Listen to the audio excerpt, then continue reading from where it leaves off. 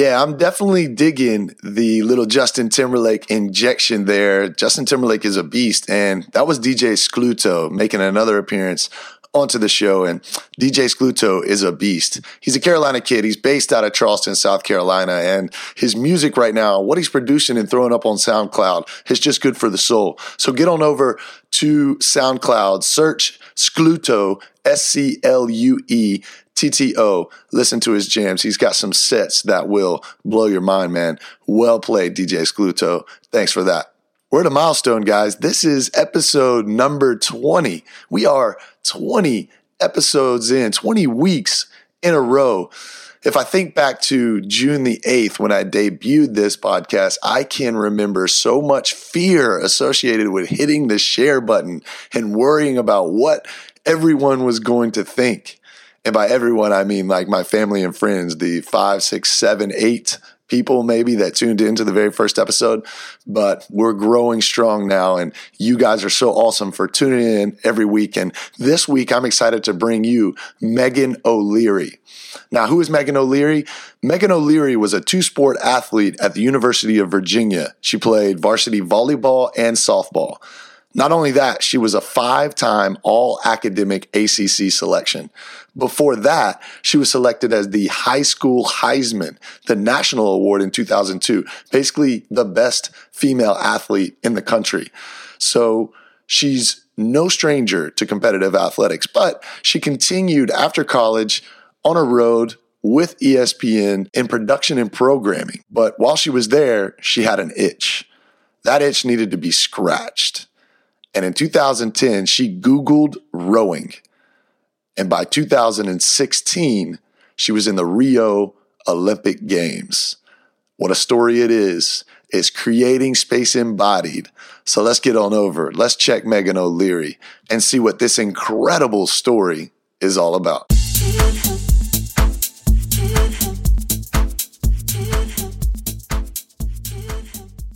Megan O'Leary, what is happening? How's it going? Happy to be here. Yeah, no, welcome to Creating Space. We're exceptionally excited to have you here because you are creating space embodied. Your story is fantastic. I mean, back in 2010, you had 5 years into ESPN in production and programming. Is that right? Yeah, I was working for ESPN at the time. I'd only been working for them for a couple years, and I stayed with them a little bit longer as I pursued the rowing dream. But I was plugging away. I was in Bristol, Connecticut, and thought, I'm in New England, and rowing is popular here, and I wanted to try something new. And I literally Googled the sport and found a local, club, signed up for some learn to row sessions, and I mean, cliche, but the rest is history.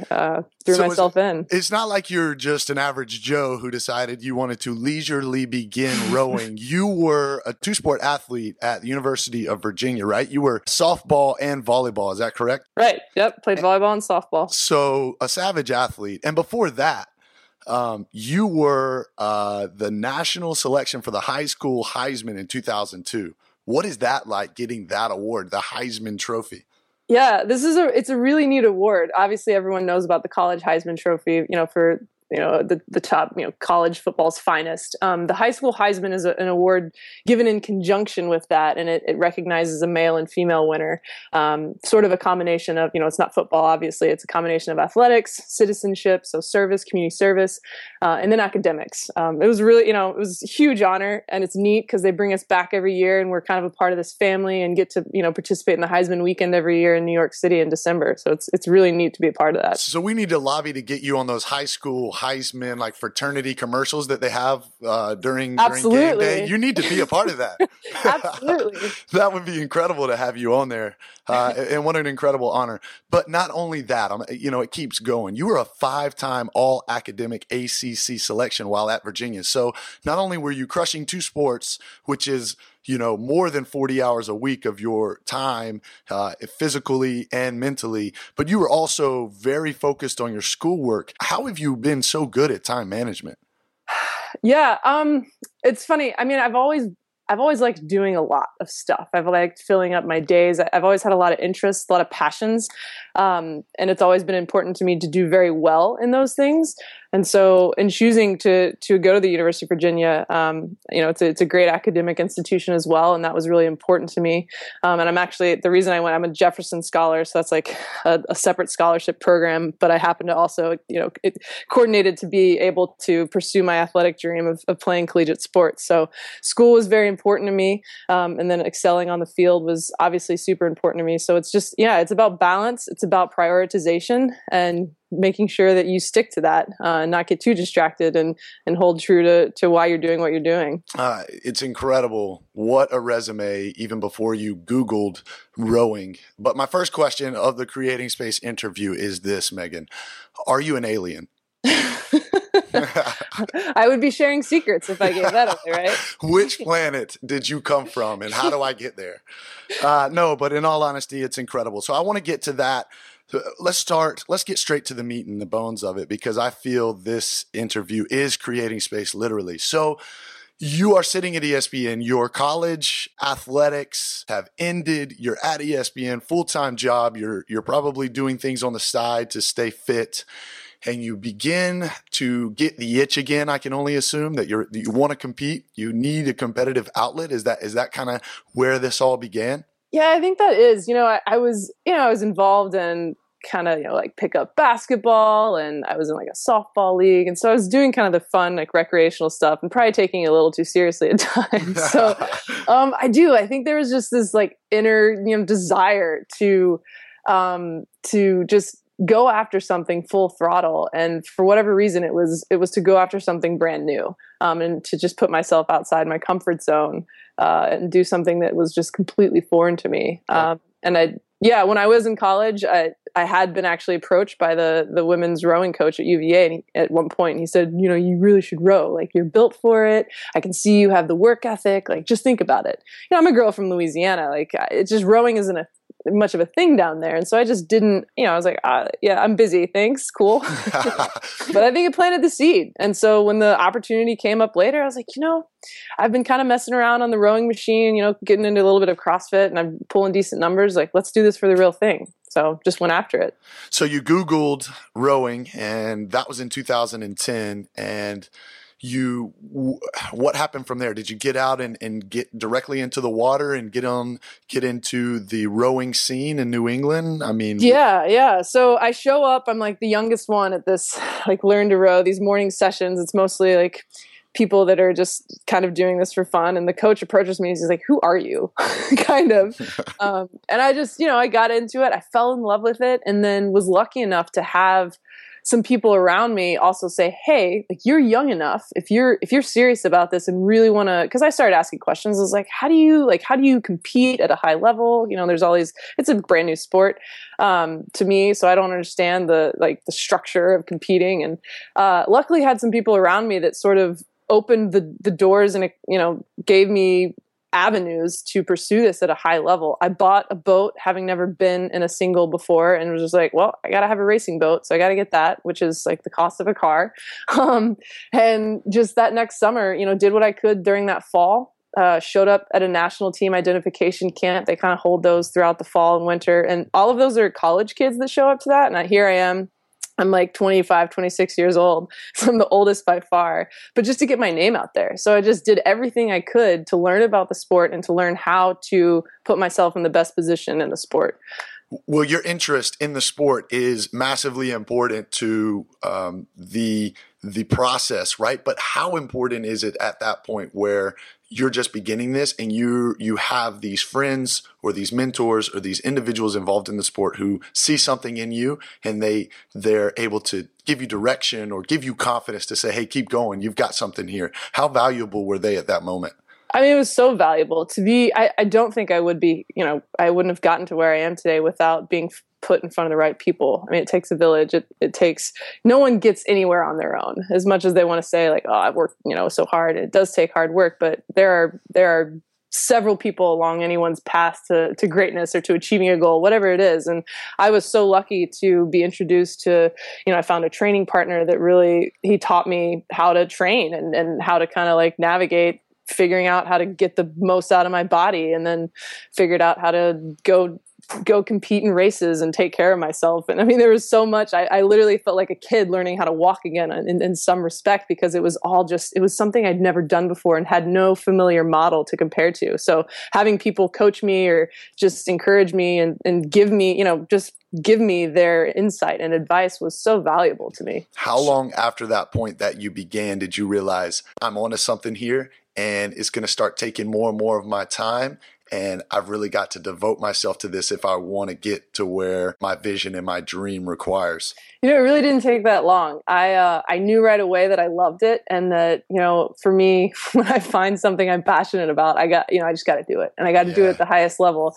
There was a moment I mentioned the identification camp just a bit ago, and this was October, November, just a few short months after I just first started learning how to row, that I told myself, if I make the cut out of this identification camp, it was like a huge group of 50 women that showed up, and they made a cut into 2 boats of 8, so down to 16 athletes that got to kind of showcase themselves in front of the national team coaches out of this testing. And I said, if I make that cut, I'm doing this absolutely. Like, I have what it takes, and I made the cut, and that sort of it proved to myself that I could do this, and I had what it takes. And so that was sort of the launch point. I was like, all right, let's do this. Let's go. The launch point. That sounds good. I've got this little phrase that I say, let's go. And it's me when I'm in my moment and I just am connected and I'm so excited, whether that be training in the moment or getting on a podcast with Megan O'Leary or whatever. It's just that phrase that is that trigger word that gets me into that mindset. Right.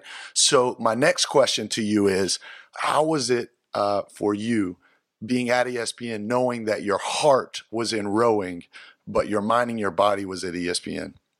That was a real struggle. And again, I was so lucky to have some people around me just help me through that that was a challenge. It was because it was important to me, my work, just like, we're talking about school, like classes and athletics, like you have to balance. And so my work was really important to me. It was one dream of mine to be working at ESPN, but to kind of stumble across this is entirely different, new dream that seemed to hold a lot more power in this moment than my current one was it was definitely a push pull, and something that I really it took me a while to sort of navigate how I felt and what I was going to do about that. And I reached out and talked to some friends and had, just people in my life that really, really listened to me and gave me advice and fortunately nudged me along in the right direction. So what were you dealing with at that time? What fears were really true in those moments? I mean, that's true. It was a fear, right? So it was a huge risk. I was giving up I'd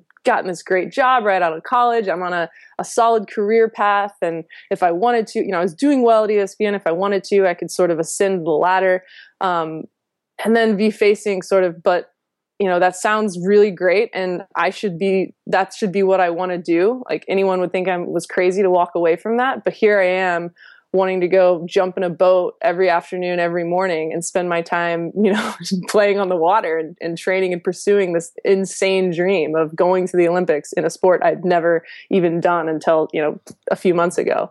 So it was the big cliff jump, right? It's jumping off the ledge and just having faith in yourself that you can accomplish what you truly want to, and kind of putting else aside, that what you should do or what you think you should do or what people think you should do, and truly listening to your heart. And I think that's such a hard thing to do. And I learned a lot about myself in that process. That's a very tough thing to do. You're standing at the ledge of a cliff and you're looking over the cliff, and if I jump, will this parachute open or will I plummet to, this uncertainty?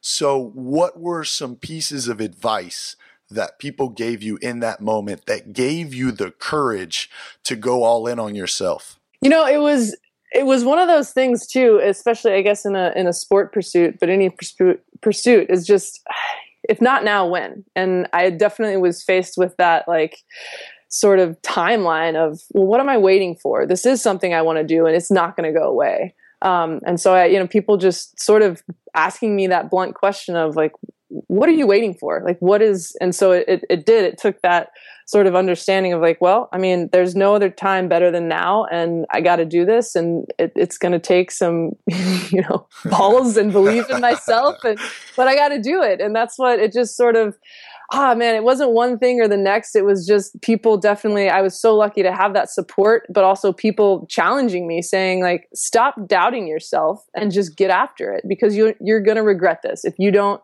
pursue it. And you're at that point where if you don't at least go down this path and see if it's worth it, like you're going to regret not having given it a shot. As an athlete, when anyone challenges you, is the best way to motivate you to make a decision. Absolutely. Isn't it? I cannot stand to be challenged, but I need a challenge in order to, I need an antagonist in every aspect of my life, I've realized. Right. Yeah. So you're at that point, and it only took you a year to get to the U.S. rowing national team. At that point, were you looking, obviously you've got the career with ESPN, but did that pivot at that point mean you had no financial backing on the other side? Or was there a little bit of comfort that you knew that U.S. rowing would kind of take care of at least a part of your life? Yeah, so I moved. I mean, it's interesting because rowing, you don't make a lot of money. You don't go into it for the money, for sure. Right. So I moved to the training center. I got the invite in the fall of 2011, and I got the invite sitting down with the coach. And he's like, when can you be here? I was like, well, when do you need me here? He's like, tomorrow. I was like, okay, I need 3 weeks because I'm still working for ESPN at this time. Yeah. So I went back. I talked to them. Figured out a way to stay on and work part-time remotely. They created a position, which again, so lucky to be given that opportunity, because I knew that while I needed to move to the training center, I still wasn't in that like a position to financially, I hadn't made a team yet. I wasn't, it's sort of it's a tier based, you have to make some teams and to be getting the financial support you need. And so I knew that I sort of had to continue this balance, but shift the prioritization, and a lot more was going to go into rowing. Obviously I was moving, changing, locations, but I found a way to hold on to a support system. But again, it was great, but on the other side, it kept me connected to that other world. So there was still that little bit of doubt. There was still that little bit of question. Yeah. And the safety line was still there. I was sort of rappelling down the cliff, but I still had a rope on type thing. Right. And in that moment, I can imagine, the momentum was building in rowing. And what was that moment like when you had to walk into ESPN to your boss, to your superior, and say, thanks, but no thanks. I'm pursuing this dream, guys. I appreciate it. Did you burn a bridge? Did you make some people upset? Or were they totally understanding there at ESPN? They were very understanding. And I think because of the process, like it wasn't a cut and dry, just one day I'm in, one day I'm out. It was a process of, they knew that this was something I was doing. They knew that I was, and I was keeping them very updated, communicating my success and sharing with that so that they understood that this was something serious and not just, I wasn't just kind of going off and pursuing like a very whimsical thing. Like I'd actually had made real progress. And so they were very supportive. I mean, ESPN, it's sports is what they do. And so the fact that it was an athletic pursuit, I think, helped me. But they were so supportive of it and understood, that this was something important. And I was lucky enough to have a good team around me that kind of enabled me and supported me in that way. Going in and finally, I think it was like in an email or text actually with my boss, and I kind of just said it's time. And he knew it was coming because Sure. He just knew. But it was really hard. It was really difficult to get there. Were you dealing with any anxiousness or anxiety or panic over making the decision? Absolutely. I had one of my good friends works in HR, and I had several conversations with her just talking through it. I remember bawling, just crying in her office one day, knowing that I had to do this, but it was so scary to sort of, close the door on such an unbelievable opportunity. And like I said before, like a dream that I was living, and to say, no, I can't do that right now. And to pursue something that there's no promise there. It's a huge risk, but I just have to go do it. So it was terrifying, and I did. There was a lot of anxiety, a lot of restlessness and angst, but you gotta fight through that. It's one of the things, right? You just gotta fight through it to get to the other side. You've always been a fighter, but here's a question. Here's a question, right? For those individuals, including myself, listening, wanting to know this question: if you could do it all over again, would you have jumped sooner? Well, that's a great question. It's funny because I actually, when I got that invite to the training center, I was expecting it a year later. Everything was a year faster than I'd expected. And so I guess I'd say no, because I really wasn't presented with that opportunity to jump quite yet. I just, I didn't know how far along the path I was until I knew. And then as soon as I knew, I was like, well, let's do this. Yeah. Yeah. So it wasn't a matter. I mean, maybe I wish I would have picked up rowing earlier, like listen to the coach in college, Right. but hey, things just happen. And as long as you keep your eyes open, you'll see them and you'll go after them I love the right it. time. It's such a good story. It's such a feel good story. Adam Markle wrote the book Pivot, and he talks about two different types of pivot. There's a partial pivot and a full pivot, right? And you had the partial pivot where you started something on the side, and then the side business kind of grew until it overcame or took over the regular job. And he talks about the comparing and contrasting of both. Would you recommend a partial pivot, or would you recommend a full pivot when someone knows what they want and immediately just want to jump ship and pursue that dream? Oh man, that's a great question. And I feel like I was really smart about how I went about it in terms of, maintaining a support or a connection to this other thing that I was doing while making sure a little bit that this other thing was going to take hold. But I think I was given a unique opportunity in that. And I don't think, I think if I was somewhere else, I may have had to, just like you said, make the jump earlier, make the full pivot. And given that situation, I would have made the full pivot. I mean, it's paid off for me. And even if I hadn't gone to the Olympics, the pursuit and the journey was so worth it. But I do think it's a little situational. Unfortunately, I can't give you a straight answer. I think that, it does. There are situations that the half pivot or the full pivot apply. But you got to kind of like balance the risk, balance the benefit. But everything in life is subjective and situational, isn't it? So let's pivot this direction. All right. So now you've made the jump. And you're walking down. I can see it now. All right, you're walking down the side of the lake or the ocean. Sun's on your face. You've got 2 oars in your hand. You've made the pool pivot. How did that change your training habits after that weight was off your shoulders? It was a 180. I mean, my performance improved so dramatically. Even the national team coach was like, what are you doing? I was like, oh, I quit my job. So it was just, there's stress, and I was carrying, even though I was working part-time, it was still like 30 hours a week. And there's just stress in that. And there was stress in still holding on to both worlds a little bit. And I think once I finally made that leap, I was able just to open up completely to this amazing opportunity that I had, been given and chased after. And I could take it. I didn't realize it beforehand, but once I gave myself that, just that space to use your phrase, actually, but that space to take it all in, the increase in performance was so dramatic and so incredible. I mean, I made the team that year, and that was the goal, but, not sure if I would have or not, had I not taken that full leap and allowed myself to really open up to it. It was an incredible change in my body, my training, everything. All right. So you've trained, you've gotten to this point now where you've shifted, you're focused, I can imagine you're really inspired to do well because this is all new to you and you've got all the time in the world to devote to it, right? You're in your competitions now with the national rowing team, right? And the doubles, your partner is Ellen Tomek. You're walking across and you're looking at these individuals who have been in rowing their entire life. And you really are just a baby in the sport when it comes to years and experience. What was it like looking across the water at the competition and knowing that they've been there so many more times? Were you nervous? Were you scared? How did you feel?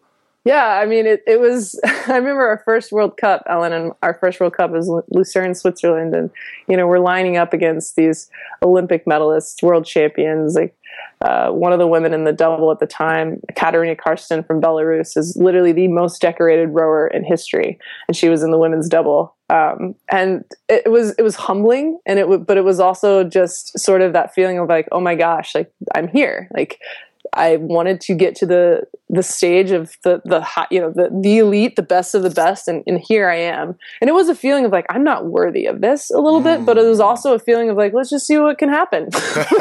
let's do this. I love it. I remember March 19th, 2011 was my MLS debut. It was in Empire Stadium in British Columbia in Vancouver. We were playing Toronto FC, and I was coming on as a sub that game, and I can remember subbing on. And I remember instantaneously, as I was running onto the field, there were 30,000 people screaming. And I can remember thinking, holy shit, what am I doing here? I dreamed this my whole life, but what am I doing here? Like, do I deserve this? I can remember that exact same feeling. So at what point, how many competitions in did you get settled in and you're thinking, all right, I'm here. I deserve to be here. And any of these individuals that I'm competing against are going to know that my name and that I'm worthy of it.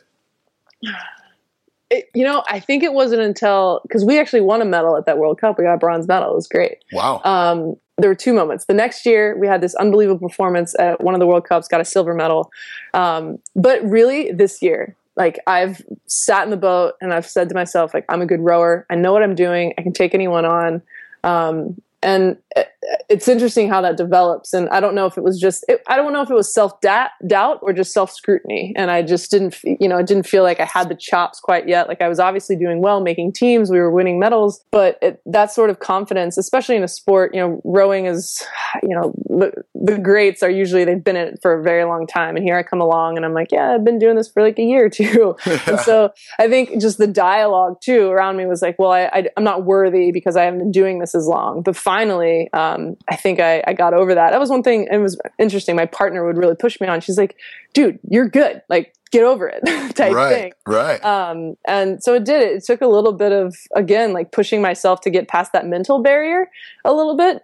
Because even though I was confident, I still wasn't allowing myself to fully embrace, that confidence and what goes along with that in terms of a performance level and just approach to your sport. Well, anytime we elevate our physical level of prowess, our mental level of prowess has to elevate as well, right? And so there's always going to be blocks either on the physical side or the mental side to create the balance, right? And the flow or peak performance state.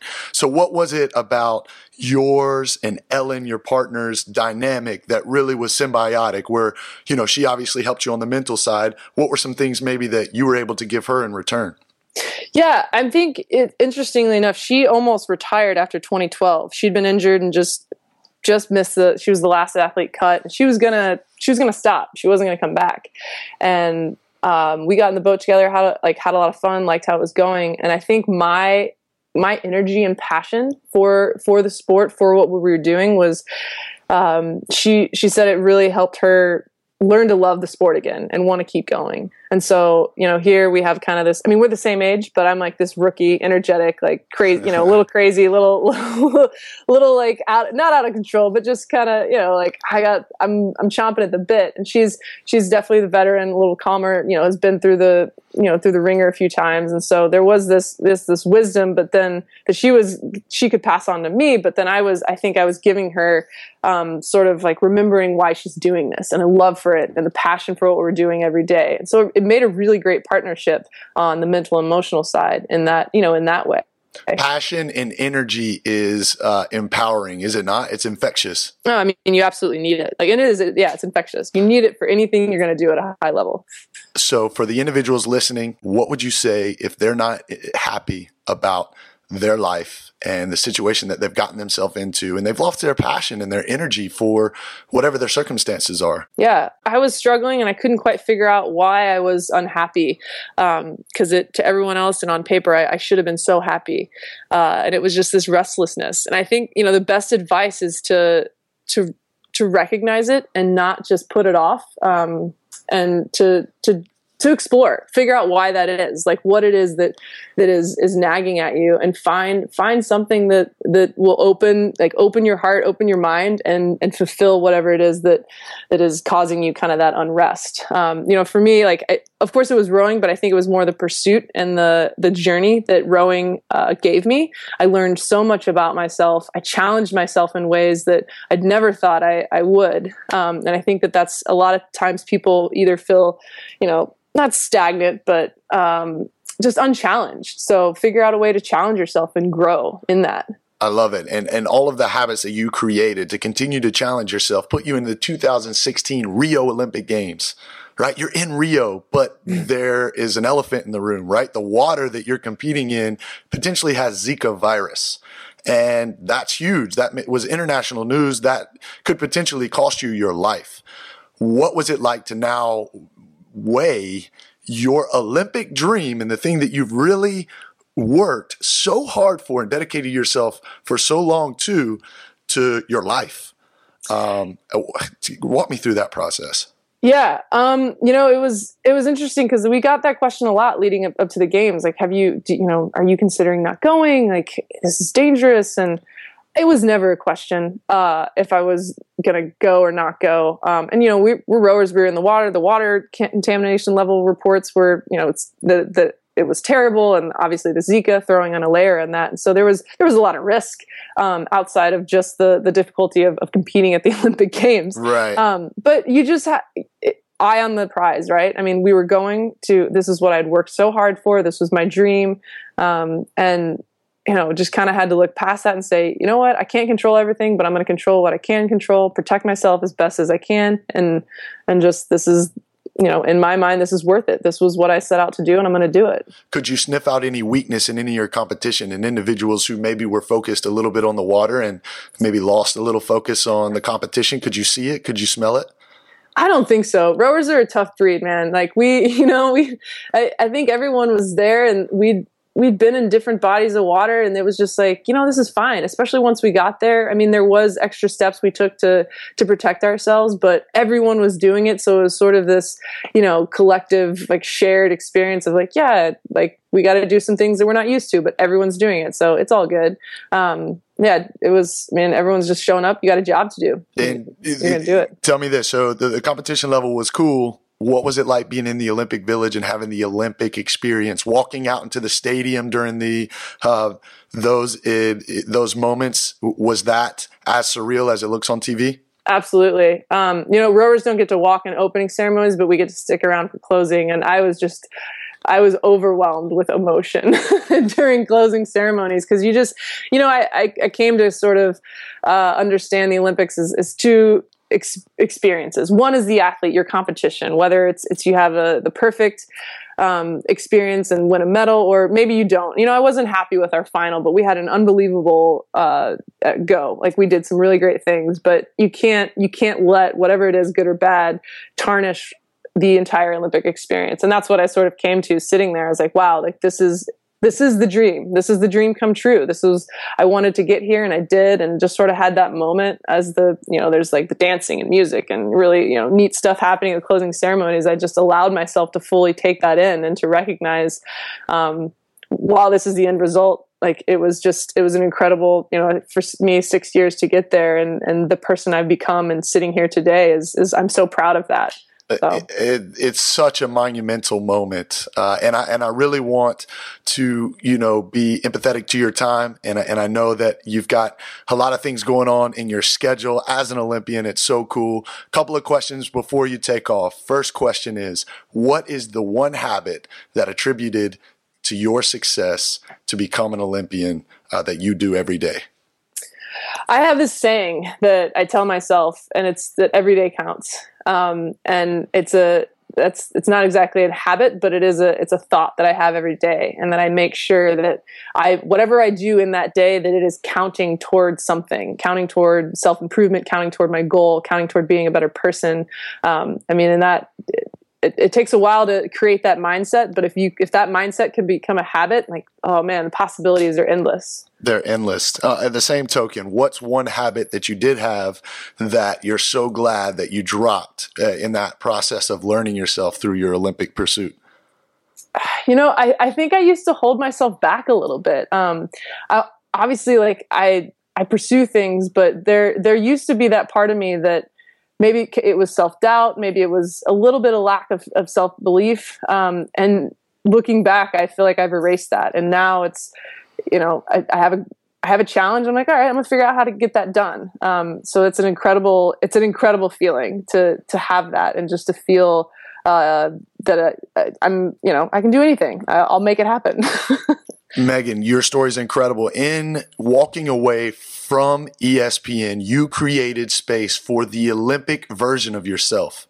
One piece of advice as we close out the show that you would give to someone looking to create space for a better version of themselves in their life, one piece of advice would be what? Man, do it. Just do it. Whatever it is. I think that, and again, it's so cliche, but I am so thankful that I listened to the people that said, don't listen to yourself right now. So I think it's, surround yourself with good people, but then challenge yourself. And if you're doubting yourself, ask yourself why, and then just blow through that. And so I think that just dream big and then go after it, because it can be done. Megan, kudos to you. You're an inspiring individual. You've got tons of energy and passion. This interview has been fantastic. I know you got speaking engagements. You've got to head on out and crush the rest of your day. I'm so appreciative that you came on to share a little bit of time with us and your experience on creating space. And I would love to continue to follow you and check you out and see you hopefully in the next Summer Olympics. I would assume that's the goal? That might be on the docket. Yeah, we'll see. Let's do that. All the best to you, Megan. Have a great rest of your day, and continue to keep creating space for the best version of yourself. Thanks, Wes. This was a blast. Wow, what a story from Megan O'Leary. How does it get much better than that? How can you not feel like whatever it is that you decide that you want to do in your life, the first thing you must do is just add a little twang of self-belief? I really want to help inspire you guys and motivate you guys by bringing you these stories of these people who just decided to make the decision to go, to chase, to passionately pursue what it is that they decide that they wanted, what they wanted to make of their experience in life. And Megan O'Leary, when I heard her story, I thought, by any means necessary, I got to bring her onto the show. I've got to give her the opportunity to talk about what it was like to go through some of the roadblocks that may have come up in this incredible journey. I mean, how many things in our lives have we been interested in, and then we Googled them, and once we read about them, we convinced ourselves that it wasn't possible? I mean, that pertains to a number of amount of things, to building a business, starting a company, learning how to disc golf or play basketball or build a campfire. I mean, it's a number of things. And we tend to be so addicted to creating this mental barrier, this block, this belief system that we cannot achieve it, or that it will be too hard, or that we may fail, or that we'll be made fun of, or that at the end of the day, we're just not good enough. And this is a belief system that we need to recognize, honor, and then smash right through. Because in this journey of life, the more we attack our fear and the more we break down those barriers, the easier these barriers become in the future. And if it's any confidence builder from Megan's story, Megan chased it. She went after it. She didn't believe in anything else other than herself. And if you look at her track record, it's a track record for success. Now, we're all not Megan O'Leary's. We're all not aliens from a different planet, right? Someone highly, highly athletically gifted, but we all have our own talents. And what Megan is talking about is identify your talent, your personal gift, and then add that recipe of self-belief. And with those two things combined, if you can become numb to failure and recognize failure as just a learning tool to be able to guide you towards success, then you become unstoppable. What a story. What a great story. Hey, guys, the hike is coming up. Happens next week. I fly out next Wednesday, headed to Chattanooga to be a representative of Lululemon and creating space in that awesome experience in the mountains of Chattanooga. I'm going to have a content strategy put together for what exactly is going on so I can document what's happening, try to bring it back to you guys so you can follow along in the journey and see what is happening within the hike out in Chattanooga with Lululemon.